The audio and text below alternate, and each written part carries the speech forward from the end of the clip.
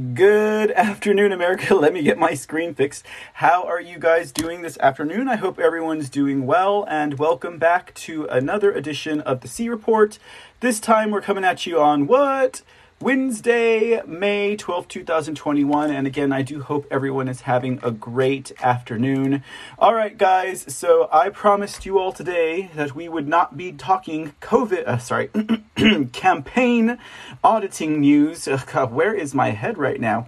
I just took a little bit of organic coconut oil, so I think I'm going to be a little bit wired up for the next couple of minutes. But anyhow, let me get my thoughts straight. First of all, welcome again to the C Report for Wednesday, May 12th. We are coming to you guys live on the Foxhole app and on the Twitches, as well as streaming live on our Spreaker platform for those of you who are involved in the podcasting side of things. And we have quite a show for you today. Now, today we will not be focusing on the election audits that are going on in Arizona, New Hampshire, and also in Michigan, and probably soon to be in Wisconsin, since all that stuff blew open the other day, as we reported back on the C Report yesterday. But yes, we've had quite an afternoon so far, and I've got plenty of news today, so I really shouldn't diddly-daddly too much. I'm just going to say a quick hello to everyone joining us over the Foxhole app: Tracy Lee, Monkey Toes, Nylon Camel. Good to see you again, too. Oh, I like that. A double dose of vitamin C. Oh, well, I thank you very much so. But don't forget to get your vitamin D also, because let me tell you what, your body can't process many of those vitamins without sunlight. Okay, guys, good to know, good to know. Okay, so yes, Trump does typically lead here at the C Report, but the first thing I do need to let you all know right off the bat, you're probably like, who's that guy right there? Okay, well, this is Patrick Von Dolan, and he is the Lexit USA candidate. If you guys remember the hashtag Lexit, conservative movement of Latinos, actually a conservative movement supporting conservatives in San Antonio, believe it or not, but they're also a nationwide campaign. Now, if you guys may remember, we did have Patrick out on the C Report about a week, and going on 2 weeks now, 2 weeks on Friday. He will be out. He actually made it into the runoffs for the City of San Antonio City Council elections, so for the municipal elections, and we have him in a runoff phase. Hey, Localiz, what's going on? I see you over there in Twitch. Thanks for joining us.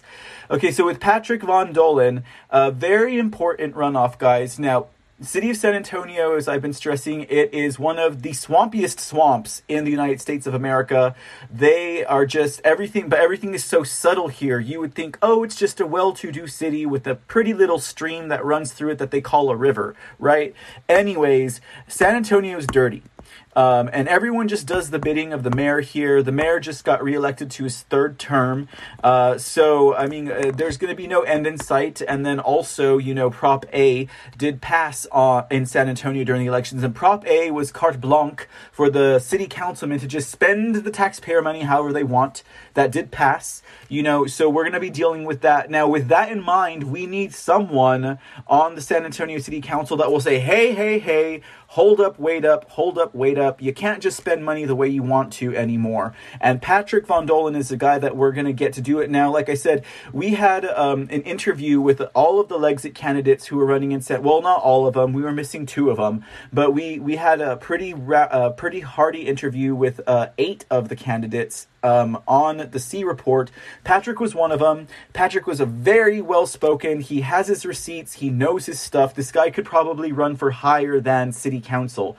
But he's gracing San Antonio with the possibility of being in our city election. So anyways, needless to say, the runoffs are on June 5th, coming up in just under a month. I mean, we actually have some good time to get ahead of this.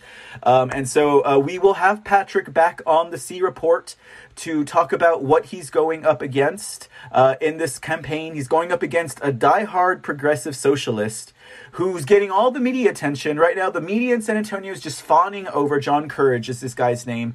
And, you know, they're trying to demystify and dispel the work that Patrick has done. And Patrick just got he just received an endorsement from the San Antonio Police Officers Association, which is big. You know, San Antonio Police Officers Association does not support or endorse anybody, but because of this man's efforts to bring back some accountability to the city of San Antonio, as well as to ensure that Prop B did not pass, and indeed it did not pass. It missed by a very narrow margin of 3,500 votes. And this was the biggest, most participated in election in San Antonio history, with over 100,000 San Antonians coming out. So we're going to have Patrick back on the C Report on Friday. It's been confirmed. He'll be joining us for a little bit on Friday afternoon. So if you guys would like to show your support, spread the word if you're in the Texas area or if you're in San Antonio. And also visit patrickvondolhen.com, or you can call up his campaign at 210-908-0033. And typically we don't we don't want to. Typically, we wouldn't endorse right out, like, go Trump, whatever. But, like, this is a city election. We're working hard to get our backyards cleaned up. And so I'm just going to say, if any of you guys could spread word of mouth or whatever you're looking for. They're looking for volunteers for phone calls. They're looking for small donations. And I don't like to ask for money. And I'm very bad at self-promotion with that in mind. So I'm not going to ask that of you guys. But just so you know, that information is there. That is what the campaign is asking for. But we'll have him on Friday on the show for sure. So if you guys are any curious about this man and what he has to say, very well spoken. I was blown away with the amount of information that he had when he was on the show the last time. So we're looking to support him here at the C Report, and hopefully you all will be able to. All right, Mr. Von Dohlen, your time in the sun has expired for this episode because, as you all know, Trump does lead at the C Report, but we need to get this man elected. So, all right, so let's go ahead and get into it. We have a jam-packed show for you guys today. We're not going to talk about the election audits because that's all the C Report has become. But now we're going to see what Trump had to say. Let's go ahead and get to some of his statements. I'll go ahead and expand that for you. First statement of the day. This one was kind of funny. Congratulations to Martha's Vineyard in Massachusetts. I hope little Edie is doing okay over there in Martha's Vineyard for the privilege they will have in looking at massive windmills that have been approved by the Biden administration and are being built in China, of course, as part of an extraordinary large wind farm.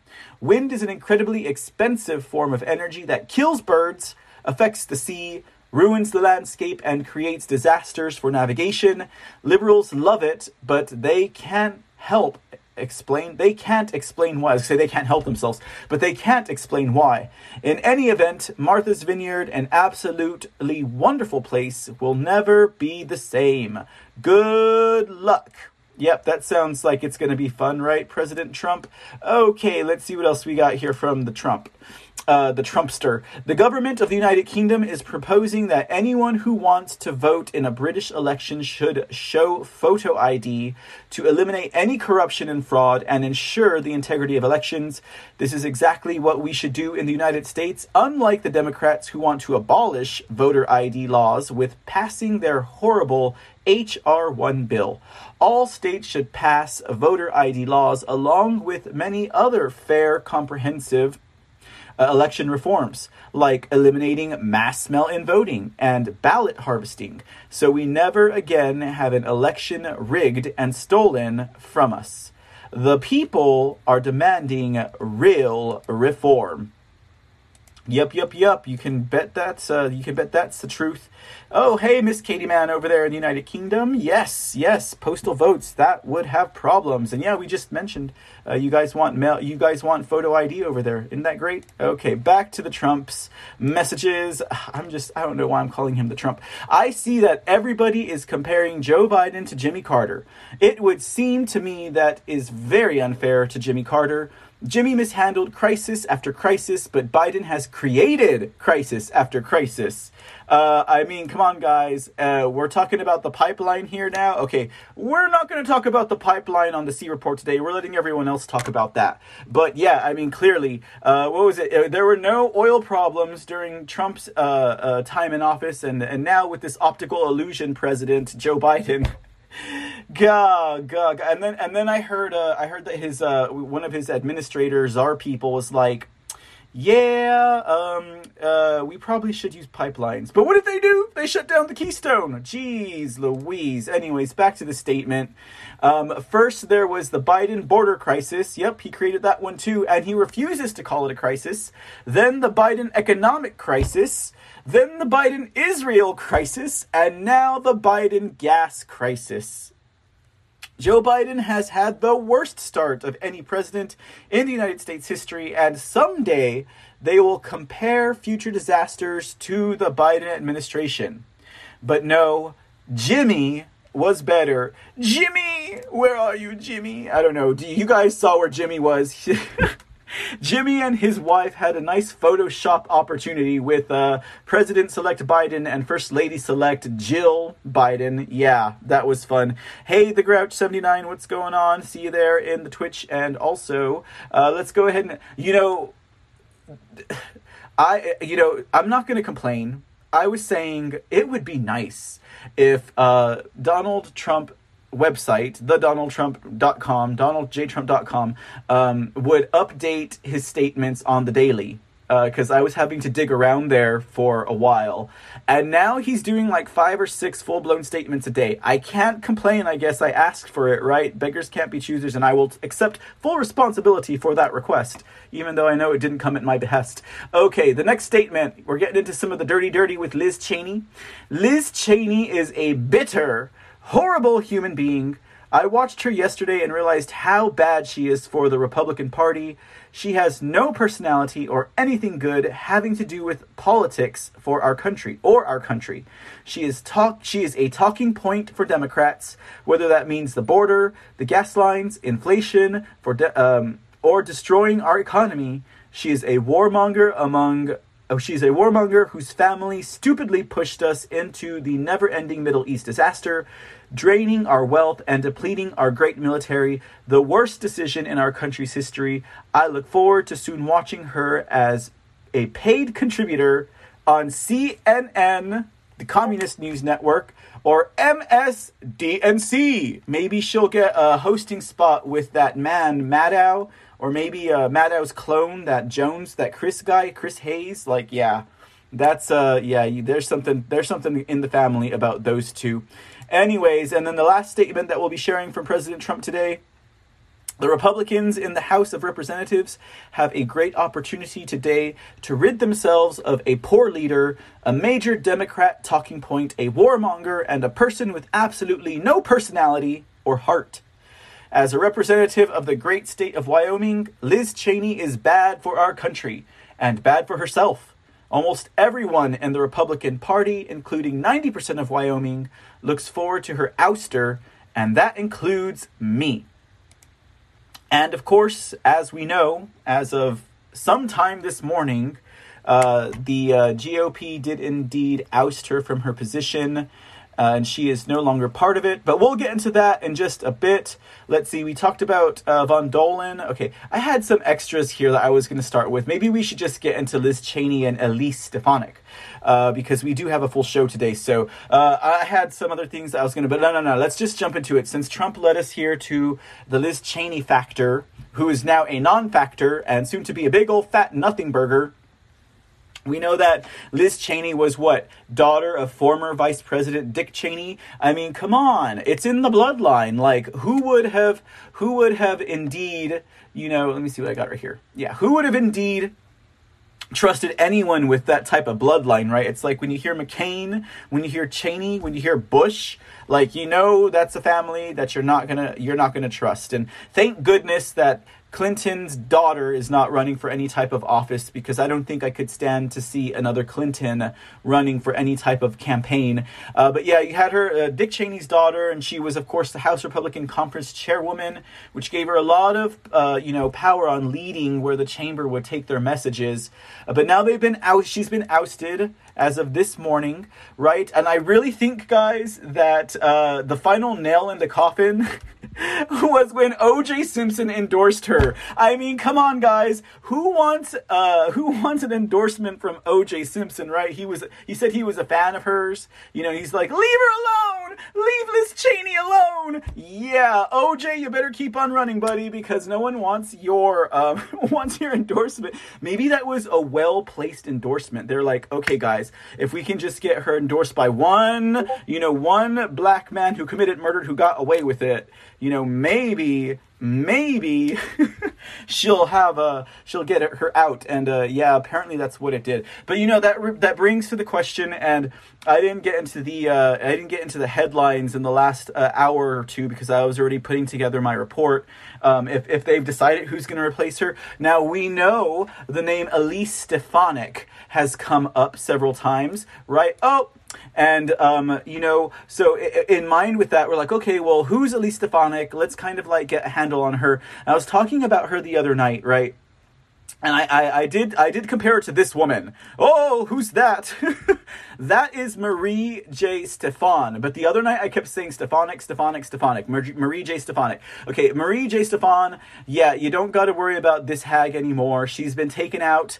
She was formerly with the Pentagon. She was colluding with Mark Esper and Antifa and BLM to do an insurrection during the... that's why Esper was fired, because of this woman right here, this crack addict right here.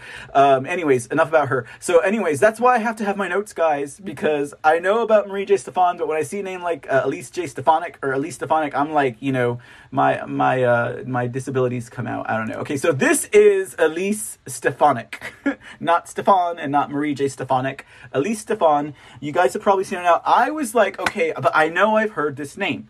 So where did I hear this name? And okay, and I am not in any way endorsing or promoting Elise Stefan. See, there I go again. Elise Stefanik, even though President Trump has endorsed her. Now, here's the reason. Here's where I was remembering her from. So I'm going to play some quick clips. She was on the Intelligence Committee. She was there during the impeachments. She was there battling Adam Schiff. Shifty Shift. Shift for brains. So here's a quick reminder for those of you who may have seen them but don't remember of what Elise Stefanik was doing for us at that time. Oh, there's this idiot Castro right here. He needs to go. Since the chairman has gavelled out all of my colleagues with their unanimous consent, I am going to read for the record many of the chairman's comments in September of the importance of hearing from the whistleblower. Again, Ambassador, thank you for your patience, thank you for your service, but since we haven't been able to conduct ourselves in normal procedures, I'm just going to use the 5 minutes for this. September 29th, in the Wall Street Journal, quote, the whistleblower at the center of the impeachment investigation of President Trump will testify in the House very soon. This is a quote by the chairman. USA Today, September 29th. Talking with ABC News this week, Schiff, the Democrat who chairs the House Intelligence Committee, said the whistleblower would testify very soon. And the only thing standing in the way was getting security clearances for the attorneys representing the whistleblower so they could attend the testimony.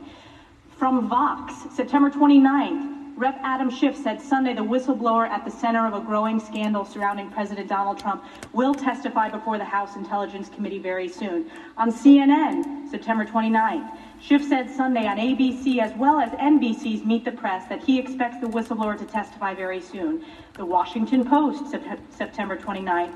In an appearance on ABC News this week, Schiff echoed Pelosi's message. He also said he expected the Intelligence Committee to hear from the whistleblower very soon, pending a security clearance from Acting Director of National Intelligence Joseph Maguire. In the Huffington Post, Schiff told ABC's This Week that he expects the whistleblower to appear before this committee very soon. In the New York Post, quote, we'll get the unfiltered testimony of that whistleblower. In the Washington Times, quote, that whistleblower will be allowed to come in. These are all quotes from Chairman Adam Schiff. In Talking Points memo, the question was posed, actually this was by George Stephanopoulos, have you reached an agreement yet with the whistleblower and his or her attorneys about coming before the committee and providing the information firsthand? Quote, yes, we have, Schiff responded, and as DNI Maguire promised during the hearing, that whistleblower will be allowed to come in without a minder from the Justice Department or from the White House to tell the whistleblower what they can and cannot say. We'll get the unfiltered testimony of that whistleblower. In Daily Kos, we're ready to hear from the whistleblower as soon as that is done, and we'll keep obviously riding shotgun to make sure that the acting director doesn't delay in that clearance process. In CNBC, we'll get the unfiltered testimony of that whistleblower. In Market Watch, House Intelligence Committee Chairman Adam Schiff said Sunday that an agreement has been reached under which the whistleblower will testify before the committee very soon.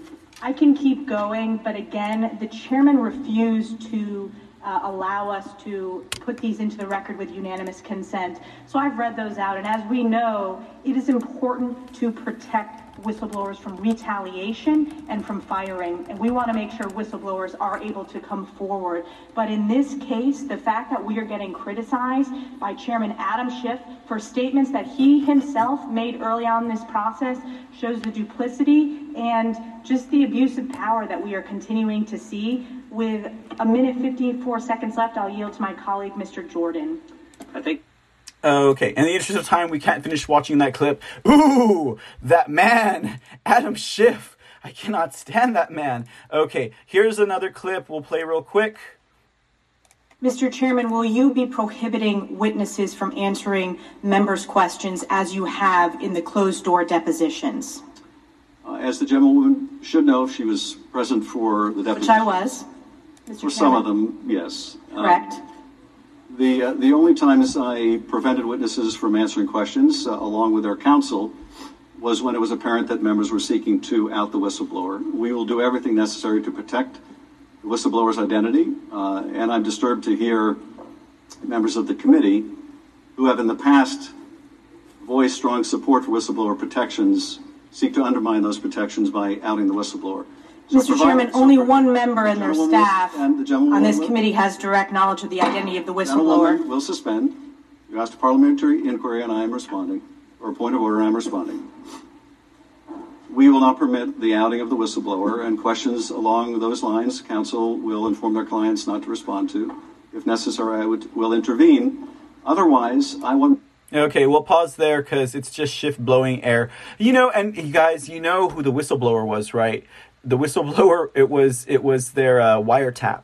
There was no whistleblower. Anyways, so yeah, that is Satan himself. At least that's one of Satan's many forms, isn't it? Okay, and then here's one last clip we'll play of Elise Stephane. Notice who's standing behind her. Elise Stefanik. I represent New York's 21st Congressional District. I'm in my third term. This is my second term on Intelligence Committee. I wanted to echo what Liz mentioned. This has been a closed-door, unfair, and unprecedented process. Tens of millions of Americans should know that their member of Congress has had no access to any of the transcripts. In fact, no member has been able to read every transcript, and let me tell you why. There have only been 2 transcripts that have made available to Intelligence Committee members. The first is Kurt Volker's, the second is Ambassador Yovanovitch's. We were notified this week at our staff level that they would only be printing 1 transcript for every single member, whether you're on the committee or not, and you would have to read it with a member of Democratic staff. That is unprecedented and unfair. Again, this is coming from, I sit on the Intelligence Committee. I strongly believe that every member of Congress should have access to every single transcript, because the question begs, how are these members talking about this in their district? How are they so sure the Democratic support of impeachment when they don't have access to the very evidence in this closed process? And I also believe that every transcript should be released to the American public. We continue to see press reports of cherry-picked excerpts or portions from transcripts. That's breaking the rules, but I believe that this should be transparent. It's not a political game. This is a very, very serious process, and Chairman Schiff is unfit to chair the Intelligence Committee, and these are many of the process reasons why. All right, so there's a little reminder about who this Elise Stephane is. Now, okay, so again, as was discussed this morning in Methods meeting, you know, everyone in Washington is suspect. Anyone in politics is suspect, right? You know, like, we can't always trust them to do what they're going to say. I mean, of all of the members representing us right now, there's like maybe more than 10, less than 15, you know, that we can actually say are standing up for our constitutional rights, are actively fighting. It's probably like around 12 or 8 to 12 of them, actually. So we don't know for sure about this Miss Elise. What we do know for a fact is is that she did, in fact, vote for Liz Cheney to be in the position that she's in. So, and then you notice how Liz Cheney was standing behind her, and then, with all of these things coming out, like about, Minority Whip McCarthy or whatever, like, you have to wonder what really is the motivation, what's really causing them to move forward. But what we do know is that President Trump has endorsed her, like, by name. He thinks that she should be the one to replace Liz Cheney. Now, I don't think I am overqualifying a statement by saying that Trump makes very strategic and smart moves. I believe that everyone that has been put into a cabinet position or a leadership position by Trump was done for a reason. And if you keep in mind that there's maybe 8 to 12 of them that are actually fighting for America and fighting for Americans, it's like everyone that he picked from either was like the better of two evils, which I don't think that's what it was. I think he picked the evilest, honestly, so that he could see what their moves are going to be, who they're talking to, how they were going to defy him, how they were going to betray him, how they were going to stop up the gum works for what he was trying to do and move forward. And again, it might sound like I'm giving too much credence to Trump, but it's the machine, it's the apparatus that's working behind him, not the man. Because obviously he has an administration. Obviously he didn't do this on his own. Like, obviously he has the power of Space Force behind him or something like that, So anyways, I shared this with you guys a little while ago. This is a website called 538.com. It gives you the progress or tracks the Congress in the age of Trump is what it says. So at projects, plural, 538.com/Congress-Trump-score, you can actually look at all of the senators and congressmen's voting record opposed to what Trump voted for. So I think this is a useful tool that, if you want to use Trump as a goalpost or a guidepost for how these people work, you can see what they did. So in Elise Stefanik's case, what we found out is that she actually voted less on Trump's side compared to Liz Cheney. So Liz Cheney actually voted in agreement more with Trump than Elise Stefanik did. Let's hear. The National Defense Authorization Act, Trump opposed it. Elise did not. The National Defense Authorization, okay, it went through a couple of votes on that. Let's see here. Providing additional money to the United States Postal Service and prohibiting the agency from making certain changes. Trump opposed that. Elise did not. Now, if you remember that, they were wanting more money for it, right? And that, I believe, would have gone into like, we're going to pay off more of our mail postmaster generals. We're going to pay off more of our post office supervisors to commit this fraud against America. That's what I think that was all about. Providing assistance to people affected by the coronavirus. They both supported it. Okay. You got to look for the X's, right? Making changes to labor laws. Opposed. I'm reading the wrong one. Providing disaster aid to Puerto Rico. Trump opposed it because of that dumb idiot down there, the mayor of San Juan. She was for it. So you can go and look at your record, and like, we're not going to go through all of these, obviously. But again, like I said, some of us, including myself, would question as to why Trump would support someone who supported Liz Cheney, who also voted against him percentage-wise more than Liz Cheney did. But again, we don't know, guys. We have to wait and see what the story is. That's where I kind of take faith in whether or not the apparatus working behind Trump is indeed, what it says that it is. And we just have to wait and see. Literally, because if we're not cleaning out our own backyards ourselves, we're literally just putting our faith in these people. Do we want to keep doing that? I don't know. That's a good question. That's why they say sometimes that they're waiting to see how Americans were going to react to all of this, to see if we really are going to fight for the country that we feel that we deserve. Okay, guys, that's going to take us to our next story. We're going to go over to, what is this, Pennsylvania. I believe this is the flag of Pennsylvania, if I am not mistaken. Okay, so I said we were not going to talk about the election audits going on, but I have one small story of election fraud because I do like to make sure that election fraud is covered at the C Report, because people constantly said, there's no such thing as election fraud, right? Well, that's wrong. There's most definitely cases of election fraud, and we have all the receipts for, it was like one of our one of our April shows where we did a whole expose on a whole bunch of election fraud that was confirmed. happened, and people were convicted, and it was all in the headlines, and yet the mainstream media, lamestream media, legacy media still decides to tell you that there's no such thing as election fraud. So a real quick story of election fraud coming out of Bucks County, Pennsylvania. We had 2 women who tried to vote in the name of their dead mothers in the November election. Now, we heard about dead people voting, but these 2 individuals actually did it themselves. It wasn't the Democrats digging up the dead voter rolls that were all dirty and, not cleaned out. But article here from the Morning Call says that 2 Bucks County women filled out mail-in ballot applications for their dead mothers in separate incidences ahead of the November election. While the investigation resulted in charges against the women, District Attorney Matthew Weintraub said his office found the incidents were isolated and there was no evidence of widespread or systemic election fraud in Bucks County. Now, I don't have the pictures for you, but I do have the names. Danielle Elaine Dooner of Buckingham, 56 years old, and Melissa Ann Fisher of Quakertown, 51 years old, are going to be charged on 1 count each of violations of provisions relating to absentee and mail-in ballots, a misdemeanor of the 3rd degree according to their DA's office. So that's basically that on the story. The 2020 election year was the first time Pennsylvania voters were able to use the new no-excuse mail-in ballot option allowed under Act 77 of 2019. According to the statement from his office, a handwriting analysis is how they figured out that Dooner's mother did not sign either the application or the ballot, that it was in fact signed by herself. And again, this is how they busted Melissa Ann Fisher, because again, by handwriting analysis, they were able to determine that the mother did not sign the election documents herself. Very interesting, guys. See, that goes into some of the forensics of it all. That's why we need to make sure that we have forensic audits of all of these elections, etc. and etc. And if you're joining us again today at the Foxhole app, thank you for joining us.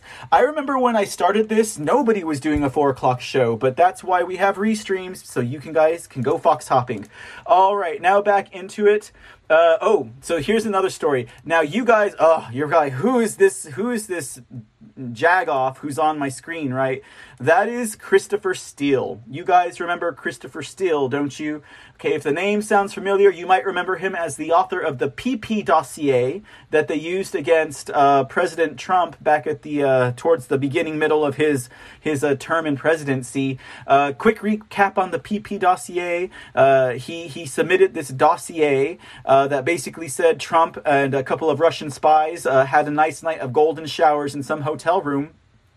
So anyways, that turned out to be fraud. That turned out to be fake, phony, and false, as Dave would say. And it was not true. Now, this guy who's a former MI6 spy, retired, I guess you could say, got his money from basically ended up being the DNC, the Clinton campaign, and others. Well, there's news about where he was getting some more information. Now, in case you guys don't recall or whatever, we also had the FBI. They finally went into like trying to figure out what was going on, and it was through the Inspector General's report via 4 FISA applications, FISA Foreign Intelligence Surveillance Act applications, that they found out that Carter Page had lied about it. And so everything just started to fall apart after that. The dossier was found to have been basically barroom talk that they decided to use against Trump. I mean, to no ends. I think that's projection there. Maybe they're the ones who are into golden showers. And trust me, golden showers do not bring May flowers. Okay, so the Epoch Times had an article out that said there was a billionaire-backed operative that kept funding Steele and Fusion GPS even after the dossier lost its credibility. So here we have from the Epoch Times, there was a report, a former staffer for Senator Dianne Feinstein. Doesn't it figure that Dianne Feinstein would have her dirty little fingers involved in this again? After all, she had a Chinese driver spy apparently for so long. Feinstein. Anyways, so this dude who's a former staffer for her, his name is Daniel Jones. And we're just going to keep Christopher Steele on the screen. Sorry, guys. But Daniel Jones is the guy's name. He paid large sums of money in 2019 to this former British spy, Christopher Steele, and to Fusion GPS, the firm that retained Steele for work on Hillary Clinton-funded misinformation dossier, the PP dossier, even as the credibility of both Steele and the claims of his dossier evaporated. Now, Daniel Jones did this through, again, organizations that are nonprofit. They always work through nonprofit organizations. The Democracy Integrity Project, which was a non-profit organization, paid Christopher Steele through Bean LLC $1,222,000 and $2,224,714. Sorry, guys. The shell company is Bean LLC. That's the company that controls Fusion GPS. And then the Democracy Project, Integrity Project, went on to pay $700,000 to Walsingham Partners Ltd, which is a British company co-owned by Steele, according to tax filing papers. So, again, they keep on sending money to these people through their nonprofit organizations. Again, to me, this is another dark to light moment where we're seeing more of the web, and it's intricately woven, of course, but we're seeing where the money's going. We're seeing how they're doing it. We're seeing who it's being done to. It's just up to, it's funny. It's like if the people via news and current events news and stuff like that, if the people don't learn about it, it's almost as if the news doesn't report on it.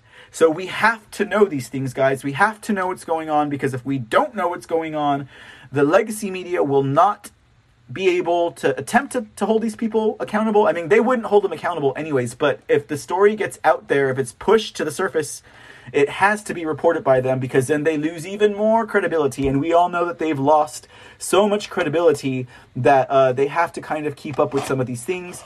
That's why you're going to see more stuff coming out of Arizona and out of these audits that are going on, because they have to. They basically have to. But basically, the story surmises that there were multiple agencies that were headed by this Daniel Jones guy. It was the Democracy Integrity Project. It was also a group called New Knowledge. And then there was another group. There was a third group that was doing it. Let me see if I can find it. Also the people in Silicon Valley. The Silicon Valley Community Foundation. And let's not forget this, guys. The Democracy Integrity Project was funded by none other than Soros's Open Society Foundations. So George Soros's Open Society Foundation gave the Democracy Integrity Project $1.5 million, and they in turn gave $1.2 million to Bean LLC, which is the owner, which controls Fusion GPS. So you see where all of this money is connected. Anyway, so that just broke in the Epic Times, so I thought I would share it with you guys. Now we are moving on to the Rona, and we got to do this quick because I want to make sure I get all of this information out to you guys. We're going to be talking about the coronavirus for a little bit. We're going to be talking about vaccines for a little bit, so hang on tight, folks. Okay, first story up, we have the CDC just comes out. They had a story that came out in the New York Times that they basically revealed that your risk of getting COVID outdoors, in other words, the transmission of COVID in the great outdoors, was greatly exaggerated. Oh, go figure.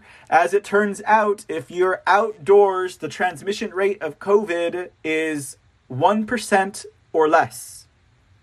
And we were told you have to wear your masks, you have to socially distance, you have to run along the side of the highway in 90-degree weather with a mask on and all these automobile fumes in your face, and then you pass out and you die.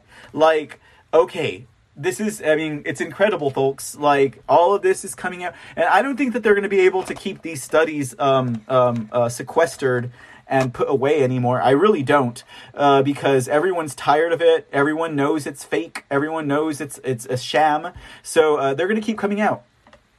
In the article, a CDC official told the Times there are limited data on outdoor transmission. The data we do have supports the hypothesis that the risk of outdoor transmission is low. 10% is a conservative estimate from a recent systemic review of peer-reviewed papers. You got to wonder where they're getting these peer-reviewed papers from. Well, we're going to have some peer-reviewed papers coming up here in a minute, and we're going to tell you these guys are for real. When he went on to say CDC cannot provide the specific risk level for every activity in every community and errs on the side of protection when it comes to recommending steps to protect health. It is important for people and communities to consider their own situational and risks and to take appropriate steps to protect their health. It's just garbage, guys. Article went on to tell you it's less than 1%. It's insane. All right, guys. We're still in Corona land. Don't worry, but here's a report from the New York Post. Oh, wait, not the New York Post. This, the Yankees. The Yankees coaches test positive. So just a real quick touch on that.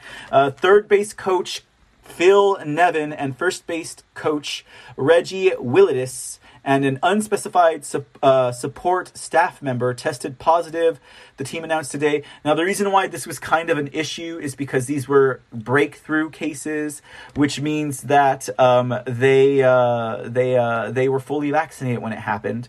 But I don't know. Something tells me, for some reason, that we might start to see a resurgence of COVID deaths from people who are kind of higher up the chain or people who are getting COVID all of a sudden. Now, there's actually a really practical reason for why these coaches had breakthrough cases of COVID after being fully vaccinated. And we'll talk about it a little bit later on, but basically it has to do with the fact that your body's growing COVID now if you got the vaccine or the RMNAs, gene therapy sessions, because you got a spike protein in your body that's going to make you more susceptible to it. Why do you think there's an uptick in youth and people my age or younger, who are getting the COVID now, the corona, the whatever you want to call it? It has to do with that. Last story I have for you, in brief about the coronavirus, is from the New York Post. Hundreds of COVID victims' bodies are still refrigerated in trucks along the New York City waterfront. I thought that was horrid. And there's a photo of some of these trucks that are storing hundreds of dead bodies, people who died from coronavirus. No doubt most of them came from the nursing homes from Nipple Rings Cuomo, right? Okay, so the story said that the bodies of hundreds of New Yorkers are still sitting in a refrigerated morgue on the Brooklyn waterfront more than a year after the COVID-19 pandemic hit New York City.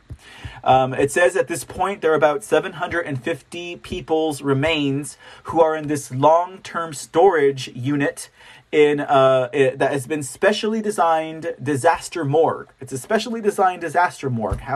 That's terrible. It's terrible to consider them to be in storage. Also, hey Frank at the MPC show, how you doing, sir? Good to see you this afternoon. Anyhow, the story continues. Families of many of the dead still in storage have requested that the city bury their remains on Hart Island, the city's Potter's Field. So Hart Island, as it turns out, is where they actually bury people who are unidentified or have no family or maybe who are homeless. It says here, Hart Island is in the Long Island Sound and is the nation's largest public cemetery and is the final resting place of many of the city's unclaimed dead. That's sad, guys. That's super sad. Do you see why we need some class action lawsuits? And they need to be personal. We don't need the city or the state to be paying for these lawsuits. Anyone who made these decisions, like Nipple Rings Cuomo, they need to be sued personally. They need to be personally held accountable. There's no reason why taxpayers should fit the bill for their decisions, is what I think. Anyways, so this emergency morgue was set up on 39th Street Pier in the Sunset Park neighborhood, and in 2020 it was storing more than 1,300 bodies at a time, all victims of the coronavirus and others who were deceased. And okay, so let's go ahead and get into the next coronavirus story. Now we're going to talk about the vaccines, guys, because I know you all, at least some of you, were here and present when I was talking about the mRNA vaccine and how it affects the human body, because mRNA vaccines are gene therapy. Basically, a quick breakdown again is you get the shot of the gene therapy fluid, it goes into your body, it breaks through into the part that Basically, it breaks through into your DNA, it gets into the very essence of yourself, right? And then it drops a protein, because all of these proteins are synthesized, right? So it drops a protein marker, and then your body starts to create the coronavirus. Then it releases the coronavirus into your body, and then your body makes the antibodies that kill it, right? So it's a total counterintuitive process. It causes your body to create corona in order for your body to create the antibodies that will kill corona. Total counterintuitive gene therapy. It changes you it changes your body, your DNA structure, basically. And guys, I'm not a scientist. I'm not a doctor. I'm not giving you medical advice, but I'm giving you the advice that I'm following for my own heart and soul. Okay, so we had an article from the Salk Institute regarding vaccines causing more illness and death. So that is what that's what we've seen. Now, interestingly enough, what was it? The Johnson & Johnson and the AstraZeneca, 7 deaths in 7 million administrations of this shot, and they canceled the whole thing. Now you have Pfizer and Moderna, who are in the thousands now of deaths, and they're not stopping those gene therapy sessions. So I kind of see that as a little bit hypocritical.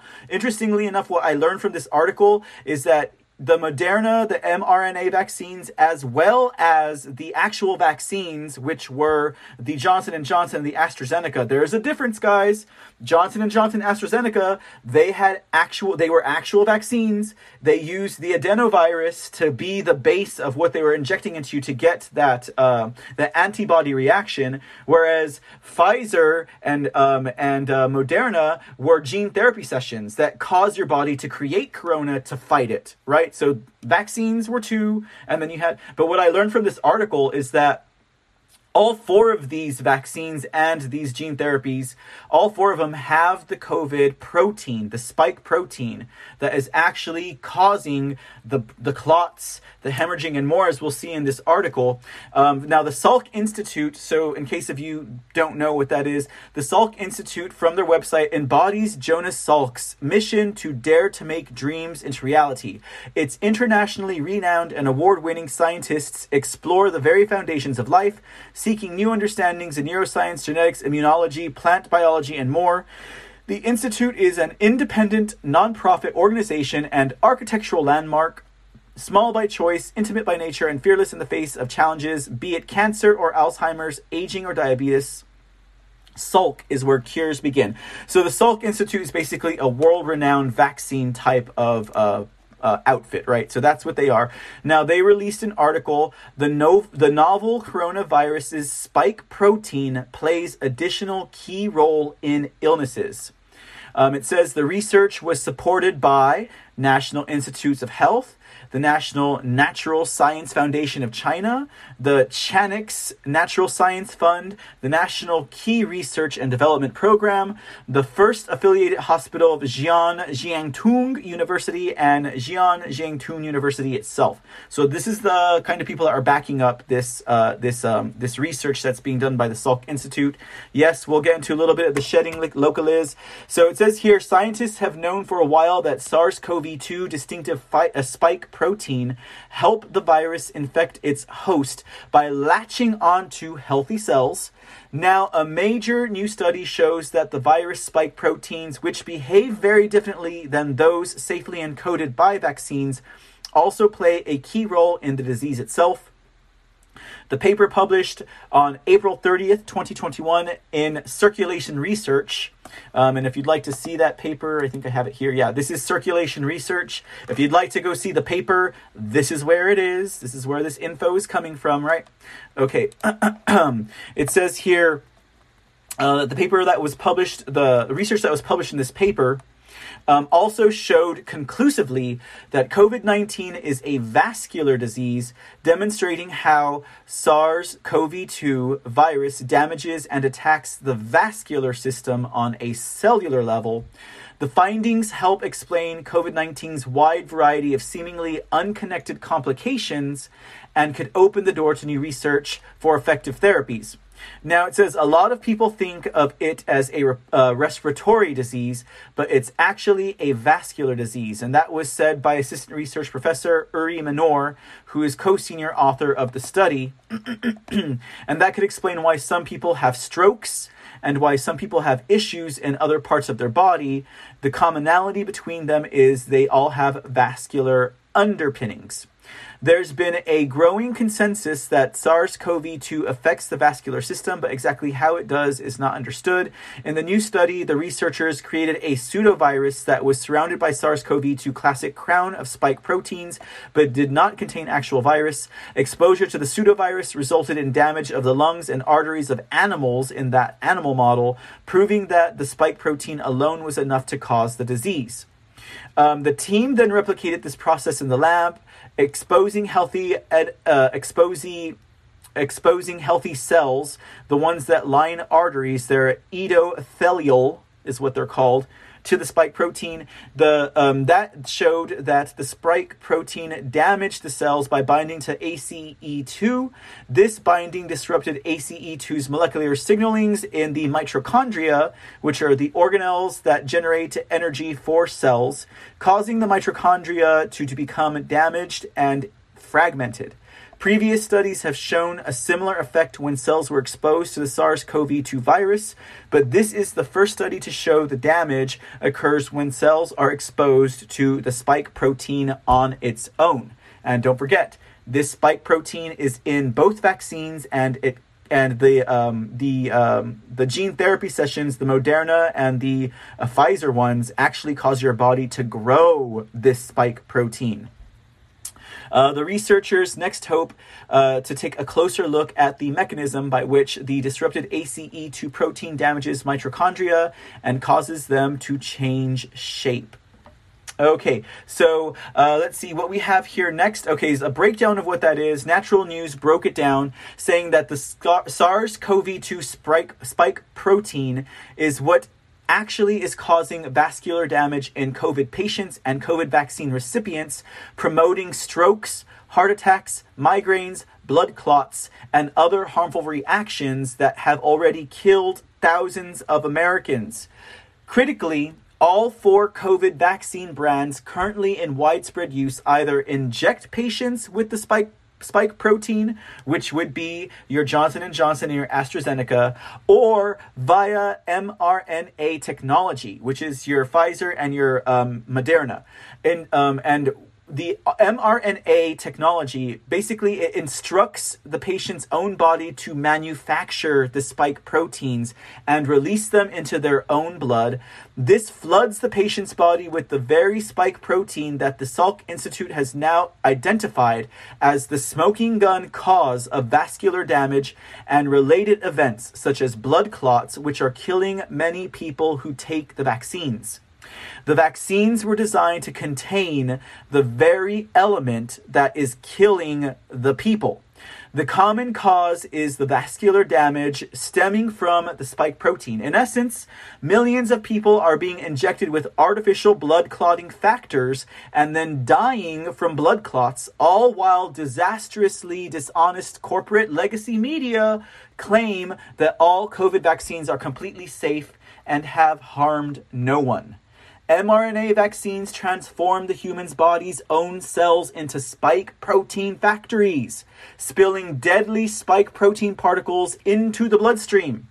A growing number of researchers are also finding that these spike proteins appear to be shedding or transmitting from the vaccinated into the unvaccinated, causing adverse reactions in people who were never vaccinated themselves, but who have spent time close to other people who were.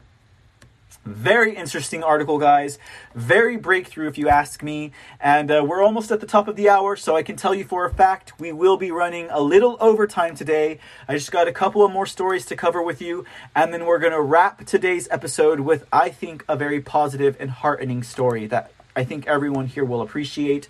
But you don't got to take my word for it when it comes to these reports. We do have a doctor here, Dr. Sucharit Bhakdi.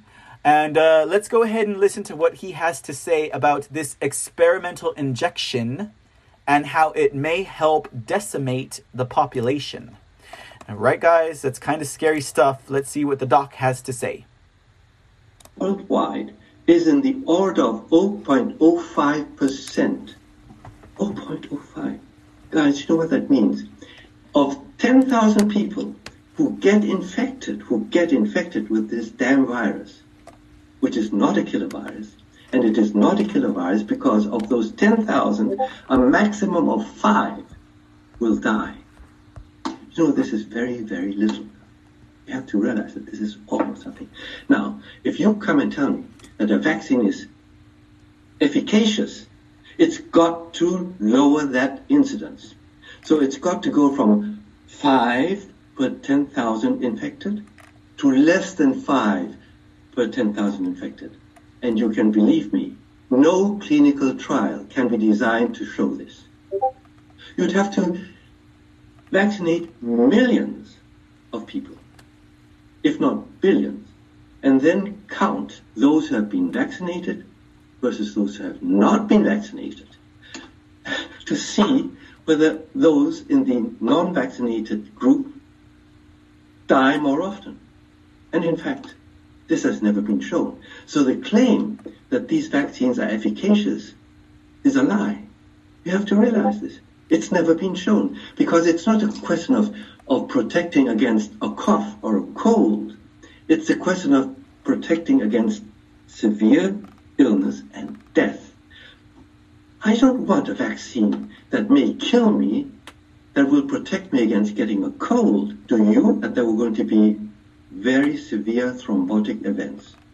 Very severe. Because, especially this headache, splitting headache, loss of consciousness, nausea, vomiting, is the typical sign that the blood is clotting in the veins of your brain. Very, very rare. The incidence of cerebral venous thrombosis is 1 to 1 million per year. So there are going to be 300 cases, don't mind the phone please, in America a year. Now, you may have realized that cerebral venous thrombosis has now been diagnosed in those victims, and that the EMA, this funny organization, said, well, this is unfortunate, but the benefit of this vaccination far outweighs the risks. I couldn't imagine this. And now the FDA, you guys in America are saying the same thing. I can't believe this. I cannot believe this. Because for every one person who has died because of a thrombosis in the brain veins, 100 have suffered, and 100 might also have died. Every clot formation is potentially dependent on the aggressiveness of the immune system. If you go and start putting this spike on the walls of your vessels, and this spike gets into your immune system, and you say, come on, fight me, the lymphocytes are going to be trained in battle. It's like a sparring bout, boxing. And these lymphocytes are then going to expand, clonal expansion. They're going to go back to bed in the lymph nodes and wait. If now the real virus comes by and infects the lungs, those killer lymphocytes are going to come out, and they're going to get really overexcited about all of this. And what you're going to get is immune enhancement of disease. Immune enhancement of disease meaning that you're going to do much worse than if you had not had these sparing bouts, including the production of antibodies, okay? Second, and probably even worse, if you are foolish enough to let yourself get vaccinated in the fall, when all these companies are saying, now we have to get vaccinated against the next variant, something that is so stupid that I cannot believe the Americans will accept.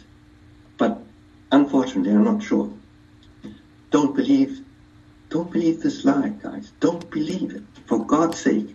And for God's sake, inform yourself before you let yourself and your beloved ones be vaccinated, because if you have been vaccinated once, those lymphocytes, if this happens again, are going to be even more active. So that's why the second vaccination has always turned out to be worse than the first. It's the booster, right? And guys, don't get a third or fourth or fifth, because if you do that, you are going to contribute to the decimation of the world's population. So it is a real problem, guys. It's a real